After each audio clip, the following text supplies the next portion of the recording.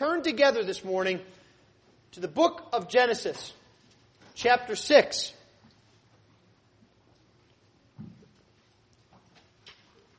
This morning we will look at the first 8 verses. Genesis 6, beginning at verse 1. If you would please give attention to the reading of God's holy word. The word of the Lord is completely without error. The word of the Lord is completely sufficient. And the word of the Lord has complete authority over our lives. Genesis chapter 6. When man began to multiply on the face of the land, and daughters were born to them, the sons of God saw that the daughters of man were attractive. And they took as their wives any they chose. Then the Lord said, My spirit shall not abide in man forever, for he is flesh. His days shall be 120 years. The Nephilim were on the earth in those days, and also afterwards, when the sons of God came into the daughters of man, and they bore children to them. These were the mighty men who were of old, the men of renown. Then the Lord saw that the wickedness of man was great in the earth, and that every intention of the thoughts of his heart was only evil continually. And the Lord was sorry that he had made man on the earth, and it grieved him to his heart. So the Lord said, I will blot out man whom I have created from the face of the land, man and animals and creeping things and birds of the heavens, for I am sorry that I have made them. But Noah found favor in the eyes of the Lord. Thus far the reading of God's holy word. Let's pray for his blessing upon it. Heavenly Father, we pray, O Lord, this morning that you would teach us from your word, that you would not only teach us what we are to know, but that you would teach us who we are, and that you would teach us what we must do.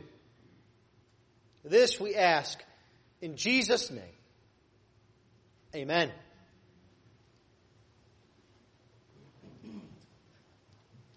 Well, this is an interesting text, isn't it?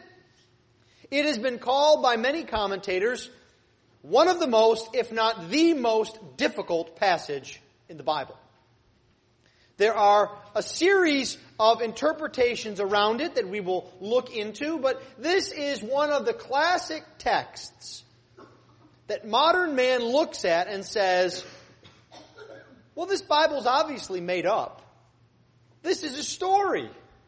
It's a myth. You can't understand what's going on here. What does this mean? What are these Nephilim? Who are these giants? What about the sons of men and the daughters, or the sons of God and the daughters of men? And so they interpret it as this is an opportunity for the Israelites to take made-up stories from people around them, put their own kind of Jewish twist on it, and put it in a book so we can all be fascinated. Now, is that how we should view the Bible? Every time we come across something that is not very easy at first glance to interpret, should we just say, well, I don't understand it, so it must be made up? You see, there's a very dangerous principle there, because it goes from wondering who the Nephilim is, to how does the sun stand still? To how does the sea part? To how does a man rise from the dead? You see, we must look at this text, like every other text in the Bible, as the very Word of God that is true. We may need to do some work in figuring out what it means, but we have to take it as truth.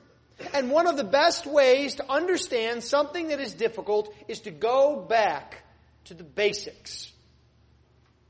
Go back to the things that you know that are true, that are easy to understand, that are throughout the Bible. And so this morning we're going to look at that.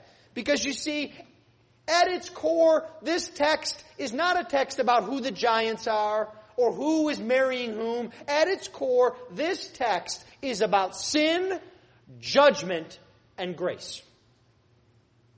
That's what it's about. We'll see first that God perceives our sin. There is no place that we can go but that the Lord will see what we have done in violation of His law. God perceives our sin, and because He perceives our sin, God then plans His judgment. He sees our sin, then He plans our judgment. But it is a great mercy that this paragraph ends not with verse 7, but with verse 8.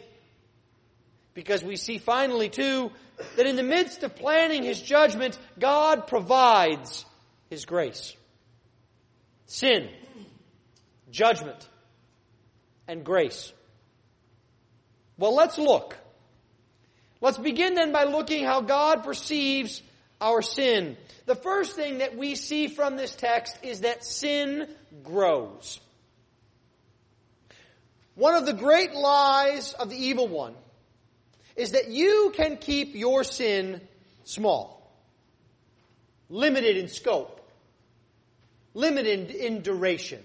You know, it is amazing that we have come to a place in our society where we fully agree and wholeheartedly say amen when we say there is no way that someone can control their use and abuse of drugs. There is no way that someone can control their use and abuse of alcohol. We've even come to the point where we say you cannot control your use and abuse of food. But sin? Oh, that I can control. I can stop sinning anytime I want. How foolish is that? Our text shows us. Because you see, in the very first words here we see of chapter 6, when man began to multiply on the face of the land. This tells us that this goes in connection with what we have been studying in chapter 4 and in chapter 5. This is contemporaneous with Genesis 4 and 5. The people, the children of Adam and Eve, are multiplying throughout the earth. There is a line of Cain, and there is a line of Seth, and they are multiplying and growing in the world. But the interesting thing is, they don't grow equally. You remember in chapter 4, we looked at the line of Cain.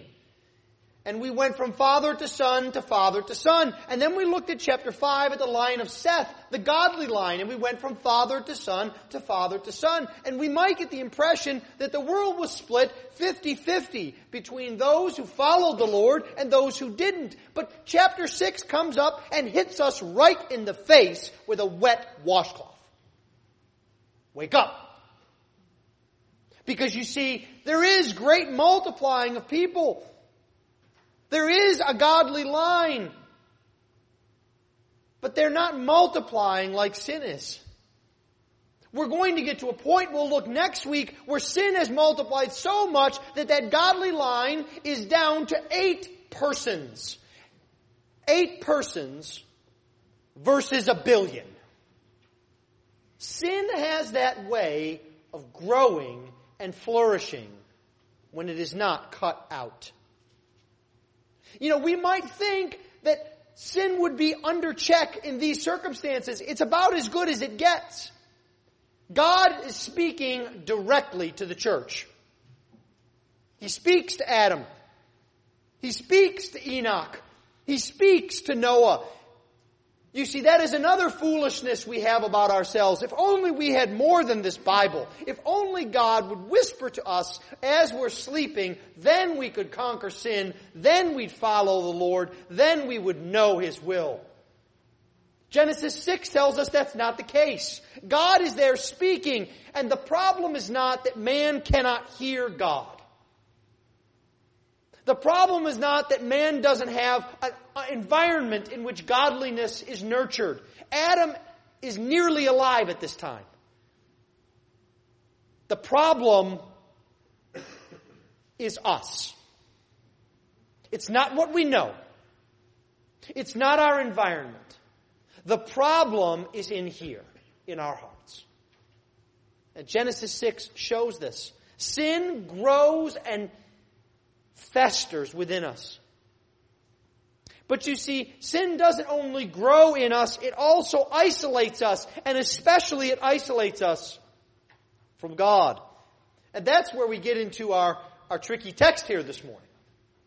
Do you see here that as man began to multiply, the sons of God saw that the daughters of man were attractive, and they took as their wives any they chose. So the question then is, who are these sons of God? Who are these daughters of men? Well, the first theory that is propounded very often is that it's a mythology. This is like Zeus or Poseidon. It's the ancient equivalent of the movie The Wrath of the Titans. It's an interesting story that thrills young people. There's only one problem with that. That's not what the Bible is about. The Bible's not an entertainment text. The Bible claims to be the true Word of God. And as a matter of fact, in this story, the man named Noah, Jesus Christ himself said, he was a real man, and the people that lived then were real people, just like you and just like me. Just like we get married, they got married. Just like we eat, they ate. So we can't get away that easy. It's not a myth. Well, another theory that has been around for many, many years is that the sons of God are fallen angels. That somehow angels fell from heaven in the great fall with Satan. And as they shook themselves awake, they looked and they saw human ladies. And they said to themselves, I'm going to get me a wife. And they went and they grabbed the human ladies and they had these kind of angel-human marriages. But this also has its own problems. There is some grammatical use for this. The sons of God are used as a term to refer to angels in Job. But the problem is, have we seen any angels yet in all of the book of Genesis? No. This would be the first place they'd be introduced. And if they were introduced, why introduce them in such a cryptic way? Why make it so that it's actually hard to understand who they are? And then there's the final matter. This mixed marriage cuts against what Jesus says about angels and marrying. Do you remember that? In Luke chapter 20, Jesus says that in glory we will be what? Like the angels, who neither marry nor are given in marriage. And nowhere in all of the Scripture do we see angels begetting other angels. There's no angel nurseries. There's no angel swings. There's no angel crawling. There's no children of angels. And yet here it's very clear that the sons of God marry the daughters of men, and they begin to have children. So if it's not fallen angels, what then could it be? Well, others more recently have said that this could be an introduction or the flourishment of polygamy. That these are kings from the line of Cain who go and they start their own harem. This is the origin of the harem. And they grab daughters of men and they bring them into their harem and they marry 2, 3, 5, 10, 15 women. And that's what God is talking about here. But there's a problem with this too. There's no history at all behind it. Nowhere is anyone from the line of Cain called a king. Nowhere do we see anywhere here any evidence of that kind of kingly polygamy in the Bible. And so again, why would the Bible say this so cryptically, so difficult to understand? You know, it is of a truth that when you are having difficulty interpreting the Bible, you take the easiest, most understandable interpretation. You don't go to flights of fancy. And so I don't think this is fallen angels. And I don't think it's polygamy. Because I think God is saying something else in the bigger structure of this section. What he's talking about here are sons of God. Sons of God are sometimes used as a term to refer to angels, but where often do we see son of God? Who are called sons in the Scripture? It's people who believe in the Lord Jesus Christ, isn't it? They're called the children of God. We have a whole doctrine of adoption around this. Sons and daughters of the living God. And so, remember we said this is a continuation of what was going on in the other chapters. It's in the context of this unfolding of Genesis 3:15. Turn back with me there if you would. Where God says, I will put enmity between you, that is the serpent, and the woman, and between your offspring and her offspring. And we saw that in chapter 4 and in chapter 5. The offspring of the seed of the serpent. The offspring of the seed of the woman. And so it's logical that what we're seeing here is the offspring of the seed of the woman.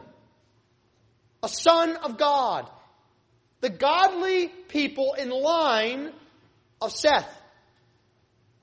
Now, there's another thing that helps us to understand this, because if it's one thing that the Bible is full of, it is warnings against intermarriage between believers and unbelievers. If I were to say, do not be unequally, about 98% of us would respond, yoked. It's a very well-known verse that refers to the forbidding of intermarriage of those who follow the Lord and those who don't. And we see it founded in this book of Genesis and in the Pentateuch. There are many warnings about this. We also see in verse 3 that the Lord responds to this marriage, and the word for the Lord is capital L, capital O, capital R, capital D. The great covenant name of God. So I think what we are seeing here is the godly line of Seth being transformed, seduced, tempted to do what they know is wrong because of what they see. You see, the physical attraction here is what drives them. And isn't that one of the main drivers of sin in your life? Now, you may say, well, Pastor, I'm very careful about looking at young ladies. Or I'm very careful about looking at young men. I don't just see things and run off. Really. So you don't feel any pinch of covetousness when you see an iPad. Ever. You don't watch a car drive down the highway and think, ooh, I wish I had that. I wonder what I could do at work to get that.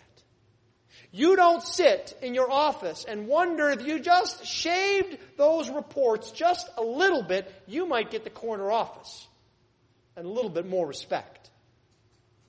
You see, sin sneaks in at us this way. This is an attack on the people of God by Satan. This kind of intermarriage, it seems so natural, so easy. I see an attractive young lady and I want to make her my wife. Now you remember, I had some sharp words for the young ladies a few weeks ago when we talked about what we should think about. Who we should look for in terms of spouses. Well, here, young men, perk up your ears. Because if you are interested in looking for a young lady because of what she wears on her ears and around her neck, or what brand of perfume she buys, or what the shade of lipstick is, or how short or how tight her dress is, then do not be surprised if you will find yourself floating farther and farther away from God. You see, God has one command here. It is not about how old you should marry. It is not about how young you should marry. It is not about where you should marry. It is about marrying in the Lord. And when they don't, there's a disaster. We see this all the time, don't we? Solomon wrecked the entire kingdom. Our nation has come to a place where we watch celebrities come out and be married, and they're on the cover of every magazine. And next week, their divorce papers are on the cover of every magazine. Because we don't view marriage as something about character, as something about commitment, as something that expresses our view of the Lord. There's a danger here. Because you see, sin grabs us. It grabs us through attraction. It grabs us through the things that we like. Satan had tried a direct assault on the line of God. He had murdered Abel through Cain, and he didn't get his way, and so now he tries a sneak attack through marriage. God sees this. He perceives our sin. And then as a result, he plans his judgment. And the first thing that we see is that God's judgment is real. It is not superficial. God does not make excuses or mistakes. He doesn't say, well, I guess I could judge the sons of men, but I could judge this sin, but, we all need a little bit of ability to make some mistakes. I'll just look away for a while. No. God looked down and he saw in verse 5. He looked down and he saw that the wickedness of man was great in the earth. What a contrast. Just a few chapters ago, in chapter 1, verse 31, God looked down and he saw that everything was what? Very good. And now just a few chapters later, just a few generations down, he looks and he sees that wickedness is rampant and horrible. He sees not just actions that are criminal, he sees actions that are immoral, he sees actions that are sinful to the core, sin of the heart, of the mind, and of the hand. This is the same kind of sin that caused the whole mess in the first place.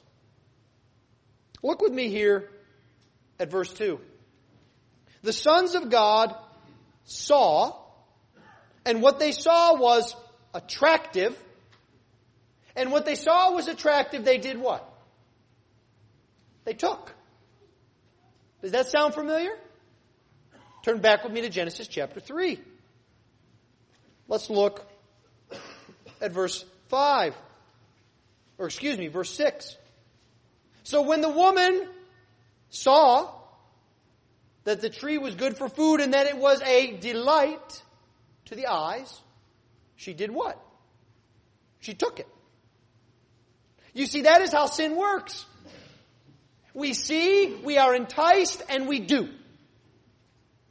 We're not that different from the people in Genesis 6. Let's not fool ourselves that we are more sophisticated. It's the same kind of problem. It's a problem that comes from the heart. The bad news is you are just like the people who were buried under the waters of the flood. So am I. Our hearts are the same. We're not more sophisticated. We're not more cosmopolitan. We're not more civilized. We are just like them at the core of our being. And you see, this is what Satan wants. He wants to nourish this in us. He wants us to be judged. He wants us to rebel against God. And so he continues going after the seed of the woman. God's judgment here is real. And the second thing we need to understand is that God's judgment is just. The people in Genesis 6 deserve what they have coming to them. So do you. And so do I. You see, their sin is everywhere. It is internal in their heart. It is external in the world. The society is completely breaking down. Does it sound familiar? It's the way our world is today. Their wickedness is described in vivid terms. Look with me here at verse 5. The Lord saw that the wickedness of man was great in the earth, and that every intention of the thoughts of his heart was only evil continually. If you don't believe in total depravity, your Bible doesn't have that verse in it. Think of how sin and wickedness is described here. It is an intense wickedness. It is great. It is a total wickedness. Every single intention. Not some, not a majority, not a good plurality, but every intention. It is intense. It is total. It is inward. It is something that is in their hearts. God judges the very intentions of the heart. It is exclusively evil. Look at this.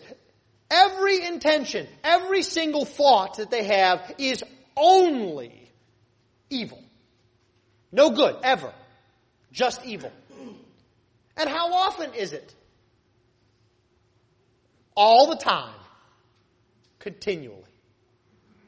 That's how God describes sin. He gives us one other brief description in Genesis chapter 8, verse 21, where he recounts the state of man. And he says, I will never again curse the ground because of man, for the intention of man's heart is evil from his youth. So not only is man intensely and totally and inwardly and exclusively and constantly evil, he is so naturally now. It is innate.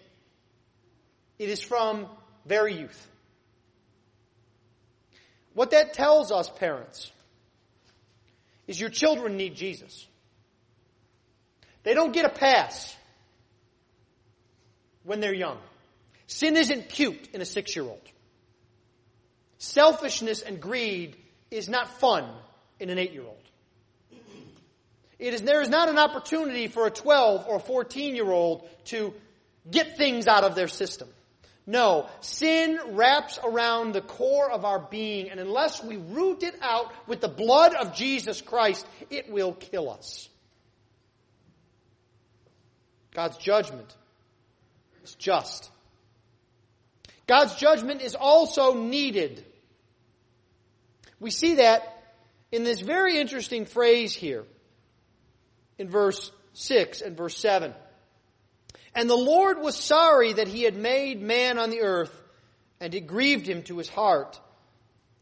So the Lord said, I will blot out the man that I have created, for I am sorry that I have made them. Now, some of your translations, some of you even have the same translation and it changes in certain editions, will say God is sorry, or God regretted, or God relented, or God repented. And we look at this and we say, wait a minute.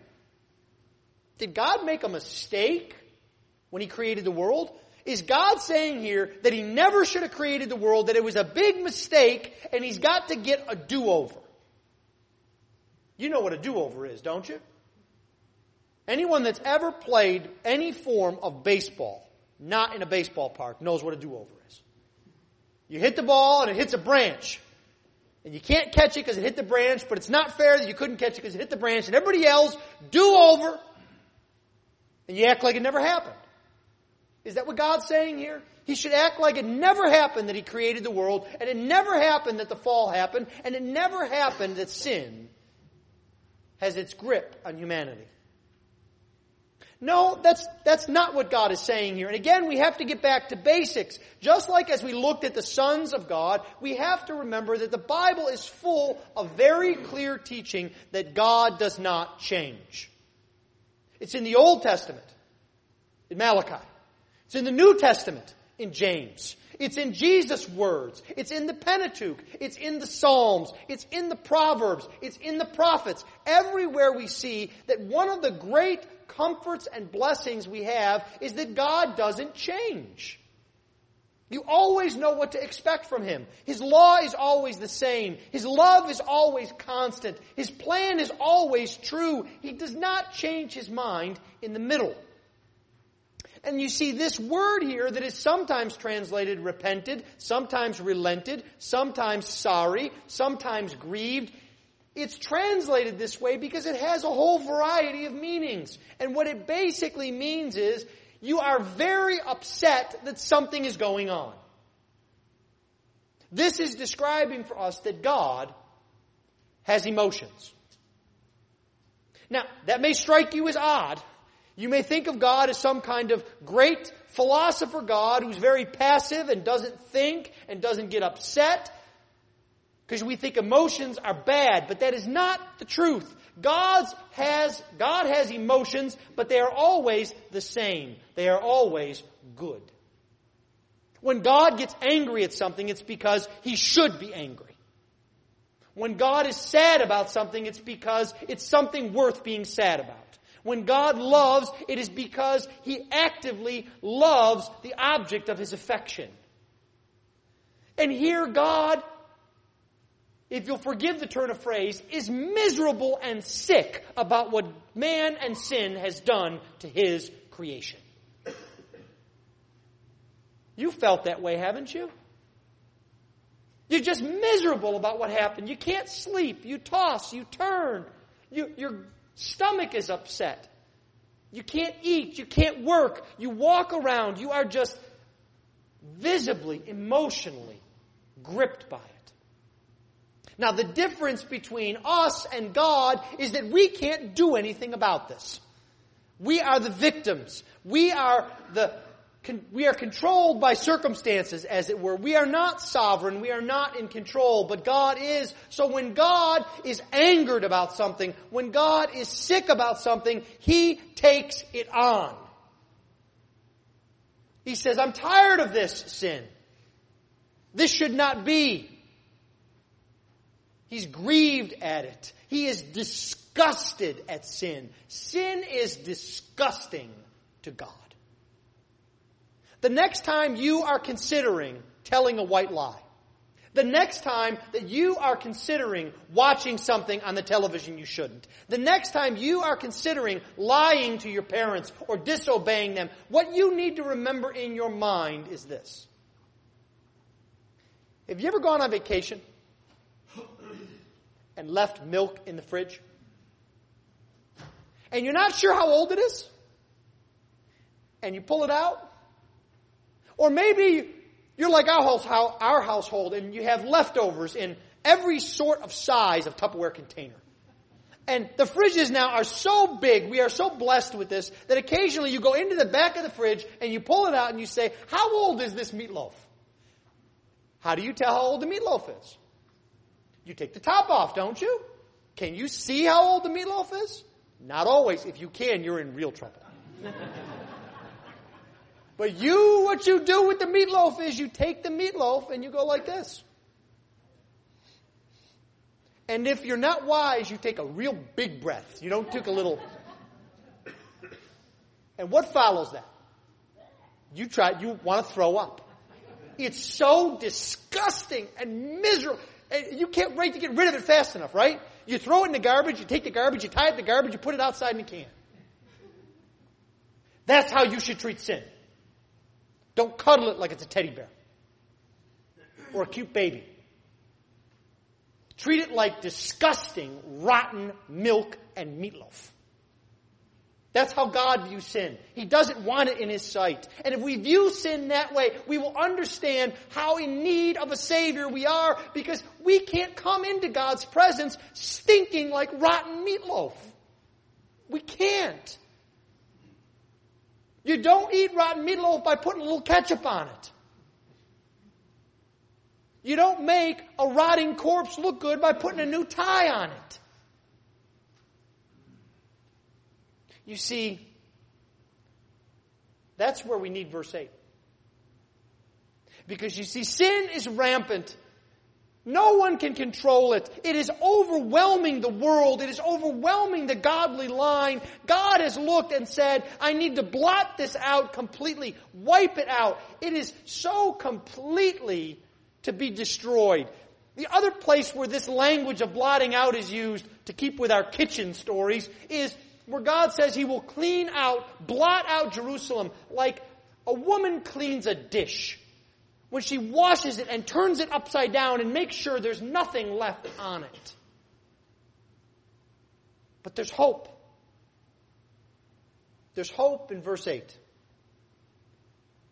You see, God is a just God, but He's also a patient God. He says, I will blot out the face of the earth. In verse 3, He says, my spirit shall not abide in man forever. I will not remain with him forever. But his days shall be 120 years. Now that doesn't mean they'll live 120 years and then die. Because you can go to Genesis 11 later and see people living 500 years. What it means is, in 120 years, for the first time ever, water is going to come out of the sky. That's what it means. In 120 years, the flood will come. But for 120 years, I have my servants. I have Enoch, my preacher. I have Noah, my preacher of righteousness. I have my people who will tell you of the judgment to come. For 120 years, I will bear with you. I will be patient with you. How many of you would bear with rebellion in your children for 120 years? God is so graciously patient. But eventually His patience will end. The thing about 120 years is, it's not 121. The day circled on the calendar. It's coming. And Judgment Day is coming, when Jesus will come with legions of angels and He will judge the living and the dead, and that day is circled on the calendar. Just because we don't know which day it is does not mean it's not real.